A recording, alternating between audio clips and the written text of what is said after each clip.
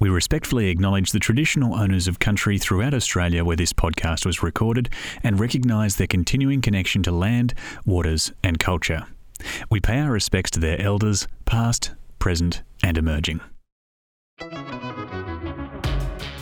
Hi there, I'm Daniel Moore and you're listening to Season 3 of the Hearing Architecture Podcast, proudly sponsored by Brickworks. At the moment, we're talking to building environment professionals about gender equity and how women experience the architecture and construction space as our cultural awareness shifts beyond the elementary family model. Our guest in this episode is Ellen Buttrose, who is a registered architect and associate with people-oriented design in Cairns, working across the diverse climate and cultures of Queensland and the Torres Strait. In 2020, Ellen was the recipient of the Emerging Architect State Prize in Queensland for her work that brings a local lens to global issues including climate change, Indigenous empowerment, and housing affordability. Ellen shares what informed her choice to become an architect, rising to the occasion as a woman in the architecture profession, and how the progression of women's contributions in architecture has highlighted the issues of work-life balance. I'll now hand over to Bridie O'Toole, who is an Imagine representative based in Queensland. Let's jump in. So hello everyone, I wish to open this podcast by acknowledging the traditional owners across Australia as the original custodians of our land and waters and pay our respects to elders past, present and emerging. I am here today speaking on Turrbal and Yagara country to the 2020 Emerging Architect and Pod Architect Ellen Buttrose. Hello Ellen, where are you speaking from? Hey Bridie, I'm speaking from Cairns. I'm on Gimoy Wallabarri Yidinji country in the deep north. Amazing. Well, thank you for taking the time to speak with me today, Ellen. Let's start with a few background questions on yourself. So tell us a little about yourself. What was your childhood like, for example? Oh, my childhood. I actually grew up mostly in Cairns, but a bit in Adelaide and a bit in the Pacific. It was a pretty tropical childhood, and yeah, it was very outdoorsy. A lot of kind of hiking and biking and camping and dragging bikes through mud and that kind of thing. It was pretty outdoorsy up this way. Amazing. So yeah. And what drew you to the practice of architecture? I actually really didn't want to be an architect when I was growing up. My father is an architect and a great architect, but I saw how damn hard he worked and was like, no, that's not for me. I cannot do those hours. I'm not going to be a slave to the job like he is. But I took some time out after university, or after school, and thought actually it's probably a far better path than a few other things that I had on my list in being able to help other people in a sense. So kind of in the sense of designing buildings for a broader group of people. I think when I went overseas, I had an experience where I was doing a bit of work and really could see how architecture could be built for people specifically and wanted to be involved in shaping buildings that were for people, really. So it was less about seeing the daunting nature of the workload and more about what it can actually do in the world. So that's really what inspired me. The outcomes of the hard work, exactly, I suppose. Right. Yeah. Exactly. Yeah. Yeah. So what else was on that list out of curiosity, if not architecture? Yeah, no, there was a large part of wanting to be an actor in theatre. Oh, cool. And then there was a part of me that wanted to go into health. So there wasn't much that wasn't on the list for a while there. So it's pretty broad. But working with people, it's been a constant. Yeah. No, definitely. I think that's the beautiful thing about architecture. It's this idea of creating spaces for people, as you say, and it's this idea of creating art and also working with people. There's that duality of experience, which is pretty cool. Yeah, exactly. And that's exactly it. Yeah. So you grew up watching your father slave away in the industry. When do you think you knew you were an architect? Like for some people, they don't feel like they're an architect until they're registered, but was there a turning point for you?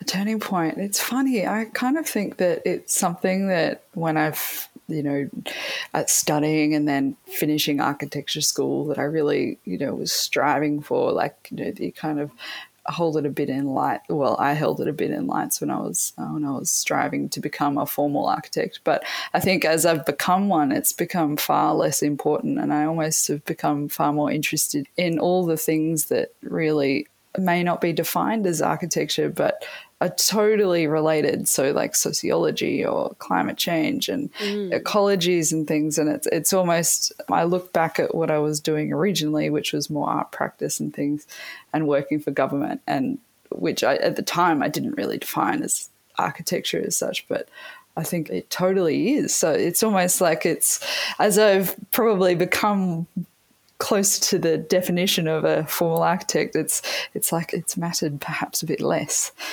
Yeah. Oh, interesting. Well, now that we have a bit of background about you, Ellen, let's move to the opening question that brought us here today on the Emerging Architect and Graduate Networks podcast, Hearing Architecture. So how are women experiencing the architecture and construction space as our cultural awareness shifts beyond the nuclear family and work model, in your opinion? A great question. I guess I can only speak from my own experience. I'm a young, hetero, white woman with no current caring responsibilities, except for, I guess, my own wild garden. But I think it's really important to point out that like so many different women have such different experiences depending on a lot of that, like depending on age, depending on ability. But I think the industry is still very nuclear. I think it's still very heteronormative. And yeah, I tend to agree. Yeah. I think it's so steeped in that tradition that, you know, we're definitely moving beyond that, and which I think is incredibly exciting. And I think that it's going to take a long time for that really big structural change to happen, which I think is bigger than architecture.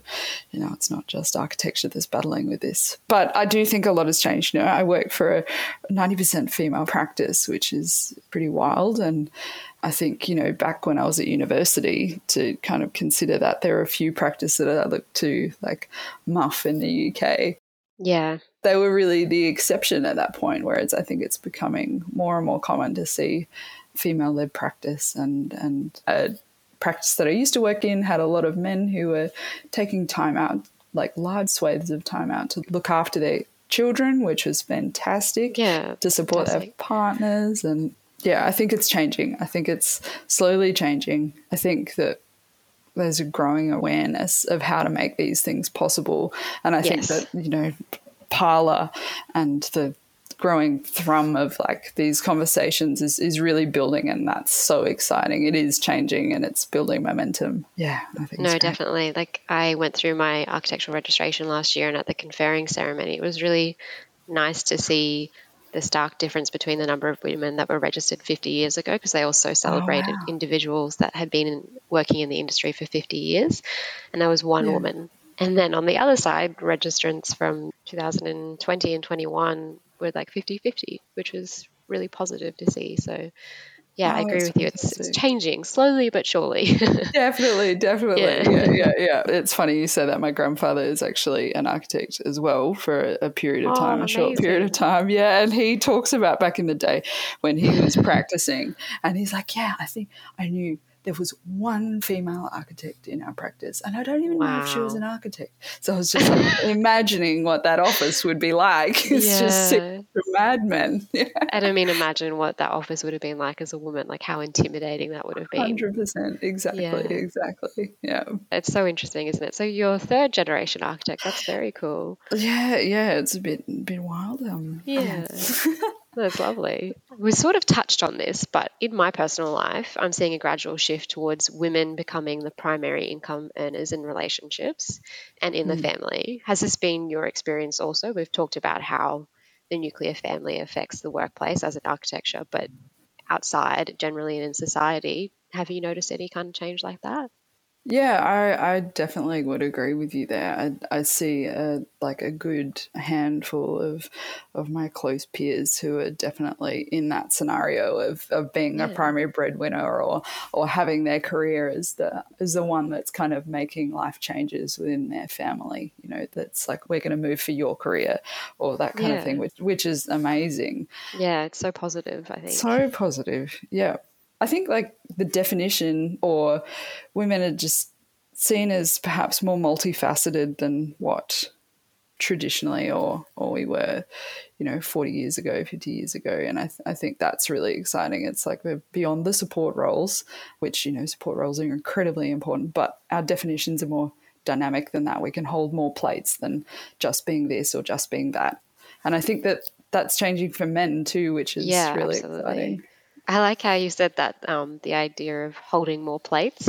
Yeah, exactly. It's a cool idea. Yeah, definitely. You're not just a mother or just a, which... You're juggling many plates. And yes, I agree with you. It's the same for men. Like their role is changing, I think, for the better too, which is, fantastic.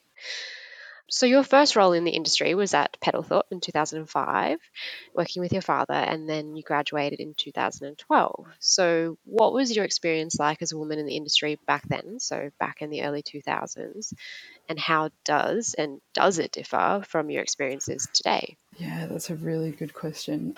I feel like back in 2005, I just graduated from, raiding the biscuit tin to being given a desk in the office. So, I think there was a few raised eyebrows there, but it's hard to picture it back then. I do remember a lot of kind of laminated posters about kind of, doing your dishes and things like that.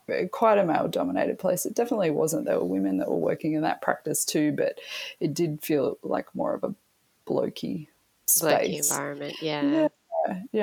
I think about my experiences when I first graduated and my roles as a young graduate architect, and the kind of amount of yelling that would happen by project managers and that kind of stuff, being thrown in the deep end really quick, which I loved, but also just feeling like I had to accept these circumstances where people were really throwing their weight around, and it was just like, oh no, this is part of it. I'm just got to kind of muddle through it. And I'm like going to boardrooms that were just filled with project managers who were all wearing the same shirts and kind of being 25 men who looked very similar, and being there with my female colleague and being the only two women in the room and things like that. I think the quotas are changing, and I see that a lot. I'm working with a lot more women in allied industries as well, which is fantastic. It's not an entire consultant team of men or project managers. Like, I think that that's really exciting too, that it's not just architecture that's changing, but, engineering fields are also incredibly dominated. Oh, yes. 100%, Yeah. How about yourself? Have you... Well, so I started out quite young in my career as well. I've been working since 2010. I started working with my father in Townsville as well. And I think my experiences have been the same as yours, that intimidating idea of sitting in a room full of men wearing a similar outfit. But as I've gotten older, definitely I've seen more women sitting at the table. And as you say, not just in architecture, but in engineering as well. And it's been, a very positive experience as I've slowly moved through my career as well. So great. So additionally, you're registered in both Queensland and Victoria. Do you notice any cultural differences between the experiences of women in these states, or is it much the same? Yeah. So I started in Cairns and I was down south for about 12 years and then moved back up to Cairns. I was thinking about this a little bit. A friend of mine who I think said to me something once where the greatest cultural kind of experience you'll have is if you go and live in your next door neighbour's house. And I often think about that comment, and I think it's really true to practice as well. Right. And in architecture, depending on which practice you're in, who your consultants and clients are, who you're coming up against, it will kind of really shape what your experience is in a place. So I think, within Melbourne, within Cairns, that's 100% true. So the cultural differences between perhaps are not. There definitely are differences, but they're just not great differences. Yeah, or it's hard to kind of surmise. The differences are so nuanced that it's hard to kind of collect them all as one observation. I think when I was living in Melbourne, I loved it, and I was often in the company of people who shared my worldview and who had a really well thought out.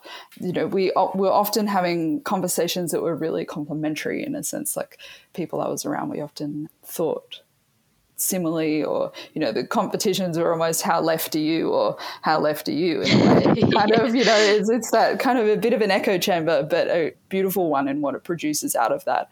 But I think in far north Queensland, I'm often in rooms of men and women who have far different opinions or views or cultural experiences or backgrounds from my own. Like, I think that is perhaps the really big difference between my experience in Queensland and Victoria is that I'm constantly redefining my lens because of the people who I'm around often, which I think is great. So I don't know if that's a particularly gendered response, but it's I think it's weighs a cultural into that response. as well. Yeah, it's a cultural one. Yeah. So I think it's more about that. I'm often in Queensland and in far north Queensland challenged in a multiple of ways, or I'm often working to make sure that in what I do, I'm not imposing my views necessarily. There's a dialogue that honours both people's experience, I guess. Sometimes it's not as easy as that, but yeah.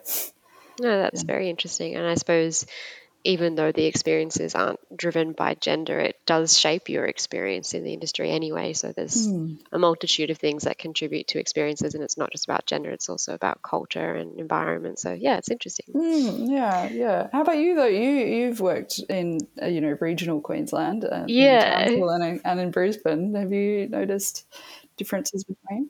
Yeah, I probably think it's more about the amount of work that you do, because I came from small practice in Townsville. So I worked for Tropo Architects. My dad was the North Queensland director for a few years, and we worked together, which was really nice. And because it was a small company, we worked out of this little Queenslander in Hyde Park in Townsville, and it was just the two of us. So I started out pretty similar to you, where I was just a little administration member of staff and not really knowing what I was doing. And then as my qualifications increased, so too did my experience and responsibility. So going to site and undertaking defects, working with engineers. So, but I probably was thrown more in the deep end, like you said you were yourself as well, because I had to, because it was smaller practice. Whereas now I work in a company like Hassel, which is a really large company, and your experience isn't as wide and as vast, and your responsibility isn't as vast, but there's definitely better systems in place in a large company like Hassel. But so my experience probably wasn't about place, it was more about the size of the practice. So yeah. But I mean, definitely working in Townsville, a lot of the work that Dad and I did together was houses, and it was very much about designing for context and place and about opening up the building, letting air in. So it was probably different in that regard as well. Yeah, it's interesting. Yeah, I can relate to that. Going from designing in Melbourne to part of Queensland, it's a lot more openings up here. Yeah, absolutely. A lot more ceiling fans in Townsville too. You come to Brisbane and no houses have ceiling fans, and I'm just baffled by that. Whereas I had ceiling fans in every room in the family home in Townsville. So it's interesting. It's interesting how people deal with climate in different places as well. So I read an article recently about the unspoken burden of women in architecture to not only rise to the occasion as strong leaders, but advocate for inclusivity and equity. Has this been your experience also? Yeah, definitely, 100%. I think I touched on it before, that really the reason why I got into practice was to work with people who are underrepresented perhaps in the built environment. And I think that really has been a clear through line from me right from the beginning, and what I still try and aim for today. Yeah, I think buildings have a really powerful place for promoting inclusion. And absolutely. I remember having stand-up arguments with colleagues down south about a police station and how we need to design the front of it so that it was clearly visible, so people felt safe to approach this building. And I think that it's been something that's why I got into architecture. And I think also for architects, I think it's kind of like what we're seeing at the moment in federal politics. It's like we need the same representation of architects as who we're designing for. So we need the people who we're designing for to be architects as well, in the sense of, as I said before, we have a very white, very cis kind of makeup of architects predominantly, not always, but I feel like it would be great to see more architects that are of more diversity designing for the people who occupy the buildings, so that... Yeah, absolutely. Yeah. So did you say, sorry, that you designed a police station? Yes, yeah. Cool. Yeah. That'd be very interesting.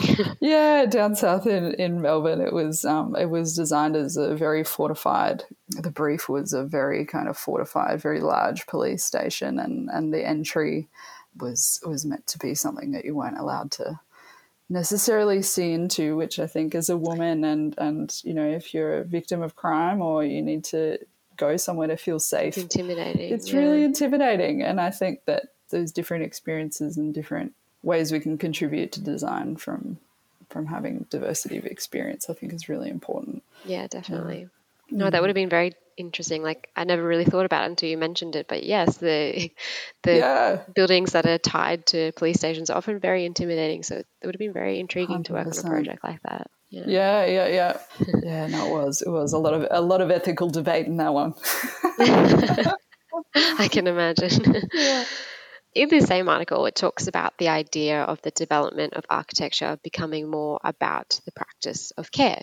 So what is your interpretation of care in practice? Yeah. You sort of touched on it a little bit earlier, but... I think the article you're referring to, which you sent to me, thank you for that, really frames care beautifully as within architecture as something that can be viewed as incredibly holistic, from a practice structure to outcomes to well-being to how you care for people within practice, how you care for projects and outcomes. Yeah. But when I think personally about care, I spent a couple of years caring for my mum, which was really the reason why I came back to Cairns. And at the time I loved my job in Melbourne, and I was completely blindsided by that experience coming back up north. And from that, I have so much admiration for people who care for others and are able to still practice and hold their lives together. And I think that's one of the really positive things that is coming out of changing practice, is the space for people to be able to care for others, whether it be a child, whether it be a family member, whether it be for your own mental health. Like, I think that those broadening of conversations within our practice is so valuable, because it exactly how that article frames it. It's so holistic in how we need to care for our environment, care for how we produce buildings and how we look after each other within practice. Like, I think it was a really nice article in how it talked about tying all those things together. I think it's got a huge place in how architecture and the practice of architecture is evolving.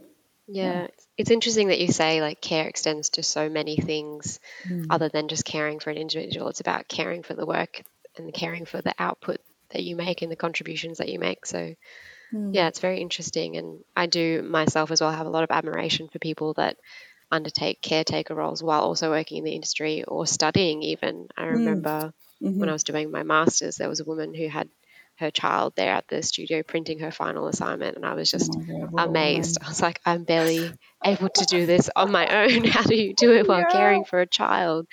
So 100%. It is really positive to see the way companies are like adapting and becoming more flexible to accommodate that care that needs to happen outside of the workplace. I think I said this to you when we caught up before this podcast, that I love seeing at the bottom of people's email signature, this company supports flexible working. I'm not available on these days. And it's just happening more and more, which I think is really positive. I couldn't agree more. It's great. It's great to see. Yeah. So we talked a little bit about flexibility in the workplace as it's changed probably predominantly your and women's experiences, but let's move on to how you think this flexibility extends to making positive changes for men in the industry, and how do you think flexibility has made men's experiences in the industry more positive? Yeah, big question, and I feel like it's so topical at the moment. There's so much discussion around childcare and how it impacts women, but I think also for men, like being involved in family, but also having that ability to say, actually, like, I have other things in my life to be able to do as well as architecture. And I think that can only be beneficial for both men and women. And I think the patriarchy affects men too in the narrow definitions of how we structurally view men's contribution to society. And I think that broadening only helps everyone. And Yeah, I completely agree.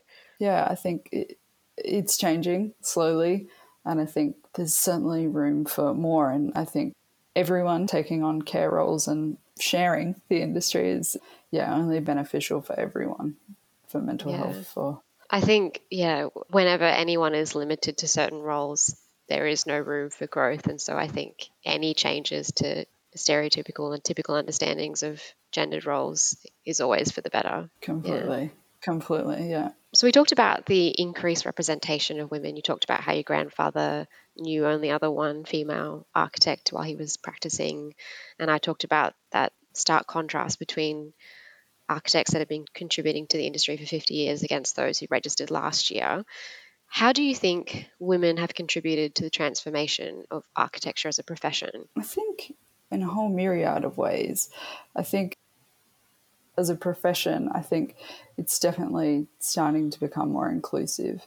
And I think within particular corners, it's really, really changing to be far more open. I do think that that's not in every corner, though. I think there is a large sector of architecture that is not changing quite as rapidly. Yep. I mean, you only have to look at Parlour particularly and the incredible work that they're doing. But also, I think the diversity of thought that happens within practice and the contribution of different modes of thinking.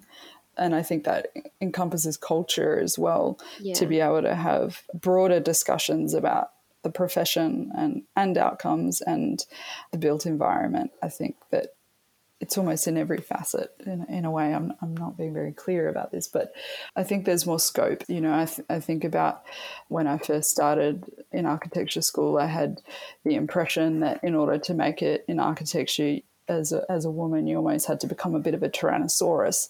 And I no longer think that that's the case. And I think that's to do with mentors and women that I've seen like negotiate, you know, we're standing on the shoulders of giants, of women who've really had to push through and have changed it for us, the next generation who are coming through, and the ones following us, exactly, for the better. And it's kind of, you know, removing those big boulders that sit in the way or help you negotiate around those boulders because you've seen how other people have done it. And I think that that is incredibly powerful, that you can't be what you can't see, I believe, wholeheartedly. And I think that it's changed the profession hugely. Yeah, completely. I like what you said there with this idea of diversity of thought. I think that definitely men and women lead very differently, and both are very important and vital to the positive and progressive outcomes of projects. So I liked that idea, that diversity of thought. Definitely. We see, I see a lot in practice working with different cultures as well, whether it be First Nations cultures and things like that. It's the way you approach the world or the built environment and a worldview that you bring to something. It can be in very tiny ways or it can be in huge fundamental ways, but it very directly, I think, leads to different outcomes and different conversations. Yeah, important. Yeah, absolutely. That diversity of thought, obviously, and absolutely doesn't extend just to gender. It's about so many things. So, yeah, it's interesting. So the notion of imposter syndrome is thrown around a lot in all workplaces, so not just architecture. The idea that we're not good enough. Is this something you've ever experienced in your own career? Yeah, I think I felt imposter syndrome a lot early on. I think it's a very common feeling. I see it in a lot of my peers who I work with. I think there's this idea that as a young graduate particularly, that you're almost a burden on a practice, that you're taking up time or taking up space, and that I had this feeling so much that I owed my employer a lot because they were taking me on, and therefore I had to absolutely, completely prove that I had value in being there. And I think it's taken a very long time for that to slowly subside. I still feel like I have that to a certain point. And, you know, like I'm coming from a third generation architect, so it's, you know. And you still felt and that. I still feel like that. Yeah. So it seems, I think there's the hierarchy in architecture practice is still alive and well. And I think the power of great mentors and great nurturers can't be underestimated.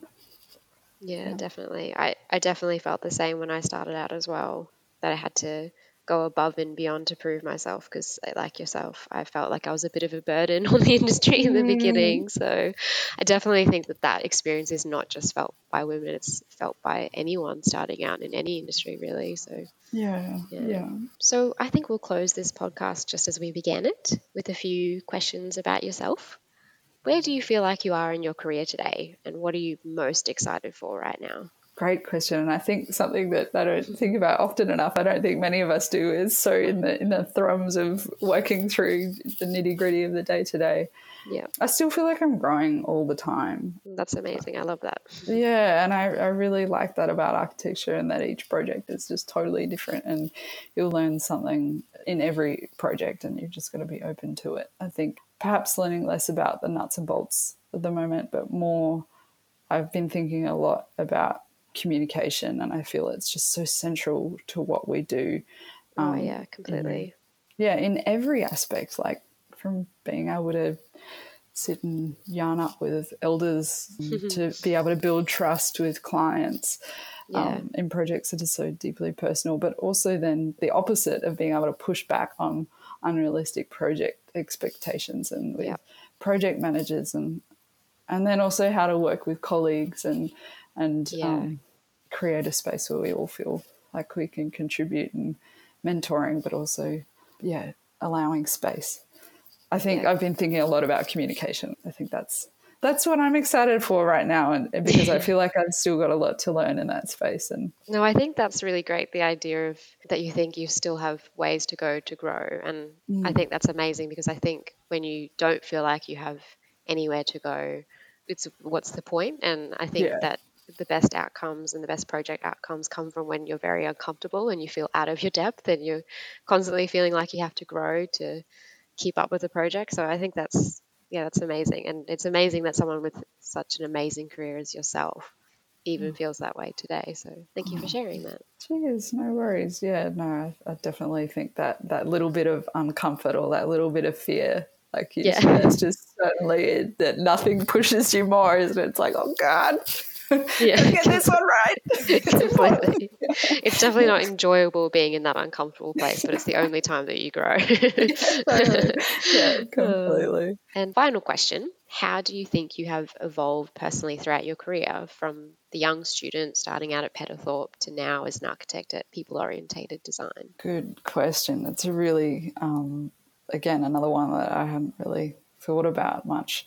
I think one of the biggest things has been kind of what I touched on before, like going through architecture school and graduating and having this really big expectation of what an architect is and what the goals look like and where I wanted to be and stuff like that. Whereas now I feel like I concentrate perhaps a bit more on the small wins, and that, architecture is a really long game, and there's a lot that you have to be able to celebrate, the kind of beautiful small evolutions. And I think that really is also to do with gender inequality too, like, this deep structural change that's happening, but it's again a long game, and the small wins and the small bits are almost in a way more important than the big ones. I think sometimes it's now way less about a big complete project that you kind of put a bow on at the end. It's, I think, if you were to live with that as the goal for architecture, I find that I don't find it very sustaining. So I think the small wins and the small, having a really good meeting with someone, or a really great workshop where you actually feel like everyone's working towards something really great. Same goal. The same goal, yeah, exactly, or able to share. And I think that equality and gender completely fit into that too. It's like those small changes that you see along the way, that it's like, actually it is still working, we are still going down the track of change. I think that's really exciting, and I think that's definitely what's changed for me since being in architecture school and being a young architect. Yeah, that's amazing, because I think like it's all of the small wins that come together that contribute to the overall outcome and the overall project. So if you get a number of small wins, the overall thing will be a huge win.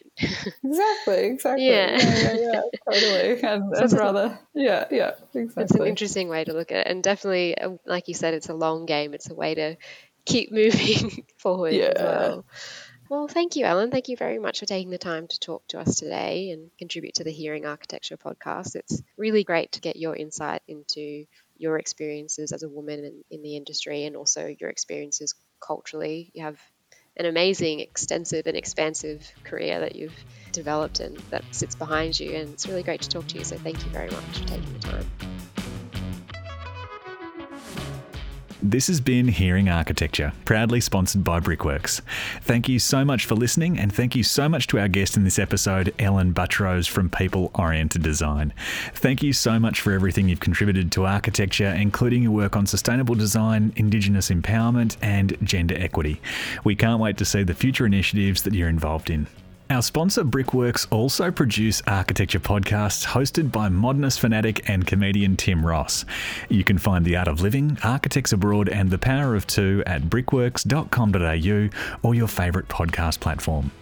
The more support we get from you, the more episodes we get to make. So if you'd like to show your support, please rate, review and subscribe to Hearing Architecture in your favourite podcast app. If you want to know more about what the Australian Institute of Architects is doing to support architects and the community, please visit architecture.com.au. This is a production by the Australian Institute of Architects, Emerging Architects and Graduates Network in collaboration with Open Creative Studio. The Institute production team was Madeline Jenkins and Claudia McCarthy, and the Imagine production team was Bridie O'Toole, Myron Montero, Genevieve Vu and Rohanna Fullerton. Written and directed by Daniel Moore. This content is brought to you by the Australian Institute of Architects, Emerging Architects and Graduates Network in collaboration with Open Creative Studio. This content does not take into account specific circumstances and should not be relied on in that way. This content does not constitute legal, financial, insurance or other types of advice. You should seek independent verification of advice before relying on this content in circumstances where loss or damage may result. The Institute endeavours to publish content that is accurate at the time it is published, but does not accept responsibility for content that may or will become inaccurate over time.